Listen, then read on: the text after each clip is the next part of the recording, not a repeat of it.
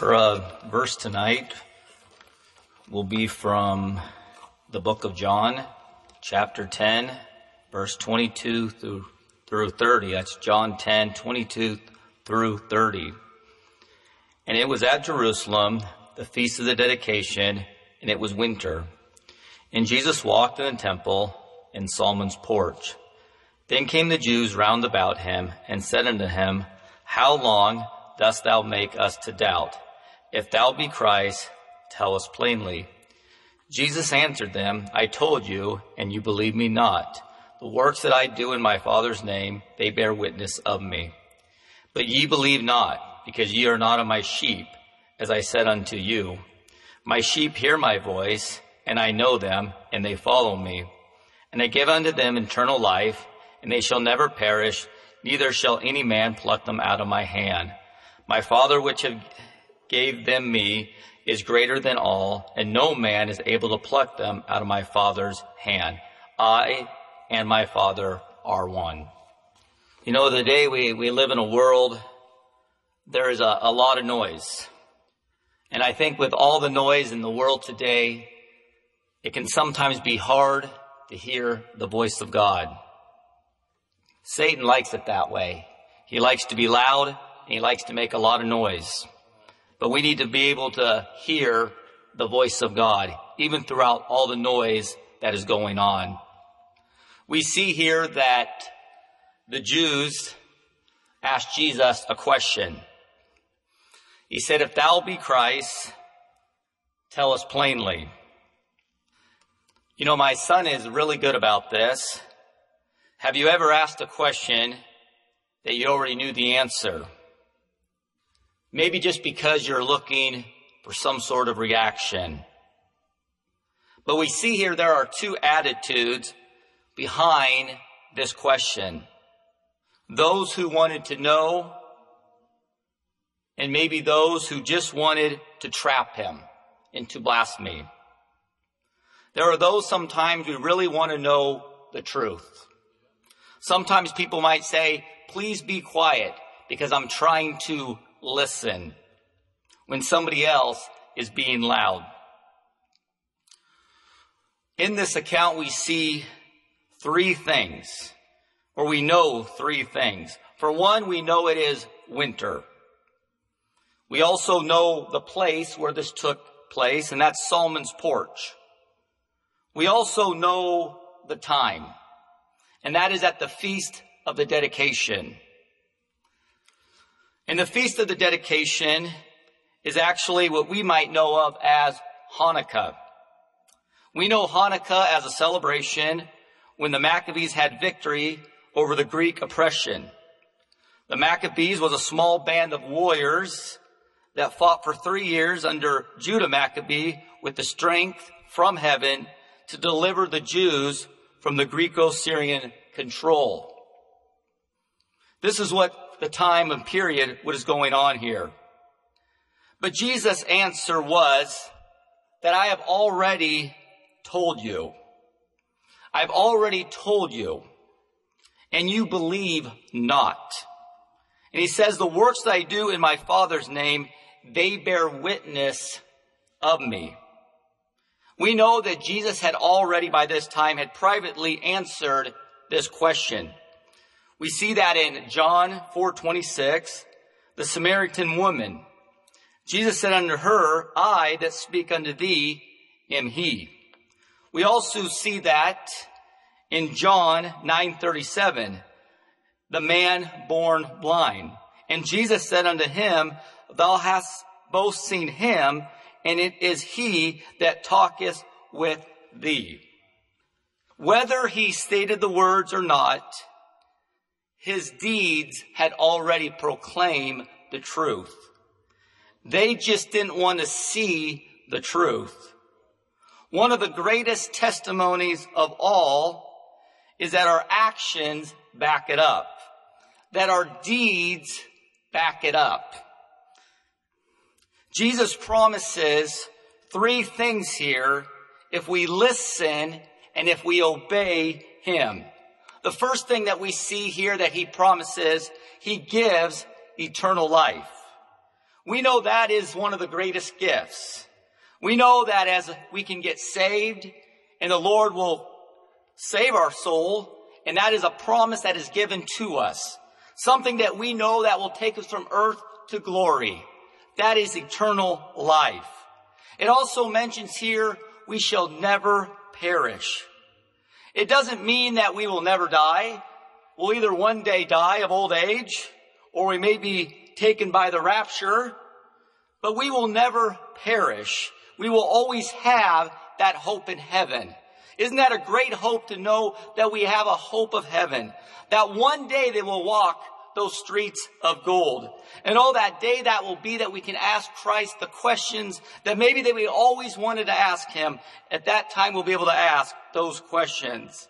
But I like this part here when it says, shall any man pluck them out of my hand? When I hear that, it reminds me that if we stay close to God, he will stay close to us. There is no way, we've heard it over and over, that we can lose our salvation. It has to be a decision that we decide to walk away. When God gives us, he gave us also the power to hold on to it. And the Lord will be with us. He will keep us through whatever may come our way. You know, a lot of times in life, when I'm talking here about noise and a lot of voices, and we definitely see it a lot today in the news, there's something I was kind of thinking of, assuming something. Recently, about 3 weeks ago, we went to Disneyland. And I kind of assume certain things. We know that assuming is to believe that something is true, even that no one has told you, or even though you have no proof of something. And I've heard a lot on the news about California, so I assumed that when we went to Disneyland, we would have to wear a mask. I also assumed when we went to Disneyland that we would have to social distance 6 feet. I also thought that when we went to Disneyland, that after every single ride, they would wipe down every single part of the machine as we got off. I also thought maybe they would limit capacity. But it was actually quite the opposite. The only time that you had to wear a mask was when you actually got onto the actual ride. There was nobody social distancing at all. I never saw a single person wiping something down. And if they were limiting capacity, I had never seen it that busy my whole life. At certain times, it was literally shoulder to shoulder. I was wondering how they got that many people into the park. But all the noise that we hear, I assume from listening to the news that it was going to be a certain way. But actually, it was quite the opposite. We want to make sure that we're getting the news from the right place. And we want to ask the question, where do we get our information from? You know, and I think a good example of this is in 2 Timothy 3:13 through 16. It says here, but evil men and seducers shall wax worse and worse. We see that today. Things are waxing worse and worse. It says deceiving and being deceived. There are a lot of people trying to deceive others by their words. I have heard it often said, if you tell a lie enough times, over time it becomes the truth. We want to make sure that we do not fall into that trap. But it says here, but continue thou in the things which thou hast learned and been assured of, knowing whom thou hast learned them, and that from a child thou hast known the holy scriptures, which are able to make thee wise unto salvation through faith, which is Christ Jesus. It says there in verse 6, all scripture is given by the inspiration of God. It is profitable for doctrine, for reproof, for correction, for instruction in righteousness. We want to make sure that we're getting our news, our information from the Word of God. You know, there is a lot of places to get news. There's a lot of things that, that may seem really important, but we want to make sure that when we hear a lot of noise, that it goes back to the Word of God. It says here, when we see this here, Paul is writing to Timothy here to appeal to him to remain loyal through all his teachings. He's telling him, you need to know the truth. The only way we can truly know the truth is by studying the Word of God. We hear often here the things that are happening. The Lord has already prophesied that these things will happen.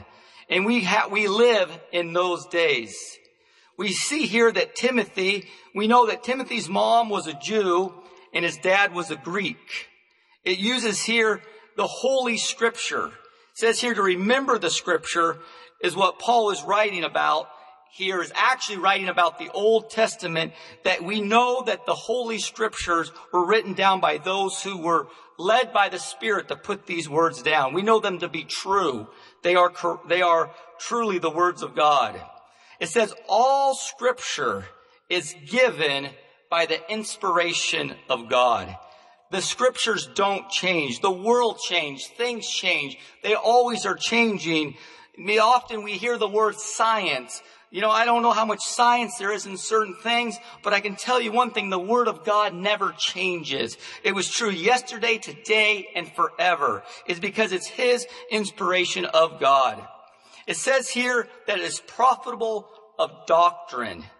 What that means, it is beneficial for teaching us the truth. We have the Word of God. It teaches us the truth. It also says here for reproof. It makes us realize what is wrong in our lives. We can always be spiritually growing. The Lord is always teaching us new things, and we need to allow the Lord to be continuously teaching us and to hear that voice of God. It also talks about here correction. It corrects us when we are wrong. If anything contradicts the Bible, we must refuse that. But we must know the Bible to make sure that it is contradicting the Bible. But it also says here, it is the instruction of righteousness. It teaches us to do what is right. We must study the Scripture to make sure that we can be used of God. It is important for us, definitely in these days more than ever, to know the Scriptures, to understand the Word of God. The nice thing is we do have the Bible, and what I'm thankful about the Bible, it never changes. How thankful we are truly that we can go back to His Word, and the Word does not change. But you know what? Satan loves to make things confusing. They will refer to Satan as a roaring lion. We see that in 1 Peter 5:8. It says, be sober, be vigilant, because your adversary, the devil, is a roaring lion, walking about seeking whom he may devour. The devil, he loves to roar. He loves to make a lot of noise, and he loves to cause a lot of trouble. He likes to get our mind off the things of God and put our minds on the things of the world. Things that are really ultimately at the end of the day are just temporal. We want to make sure that we are focusing on the things of God and not the things of this world. It talks here to be sober. When you think of the word sober, you might think of the word absent of intoxicating of some sort of substance. But instead, this is talking about the soundness of your thought. That your thoughts are under control. You're where you need to be, that God can listen, or that you can hear the voice of God. It also talks here to be vigilant, which vigilant here is to watchful, to avoid danger. Some people are thrill seekers. I'm quite the opposite. I don't like anything that is thrill seeking. It might be worldly okay to be a thrill seeker, but spiritual, we do not want to be spiritually a thrill seeker. We want to avoid all danger at all costs. We want to be as close to the Lord as possible at any time. But it also speaks here of an adversary. We know an adversary is a person, a group, or a force that opposes to attack its opponent. That adversary of ours is the devil, and he comes as a roaring lion.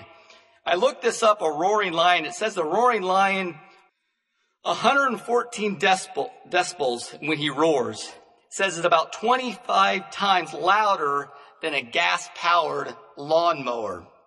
It also says it can be heard from 5 miles away. And it says the reason a lion roars, it shows dominance over other lions. And I think that definitely speaks the way that Satan is. He likes to roar really loud. He likes to scream really loud, so we can't hear the voice of God. And truly, he's trying to show dominance over us. But we want to make sure that we tune those things out. We know the scriptures, and we can hear that voice of God. It says here that he walketh about looking for who he can destroy. We know that he wants to destroy us.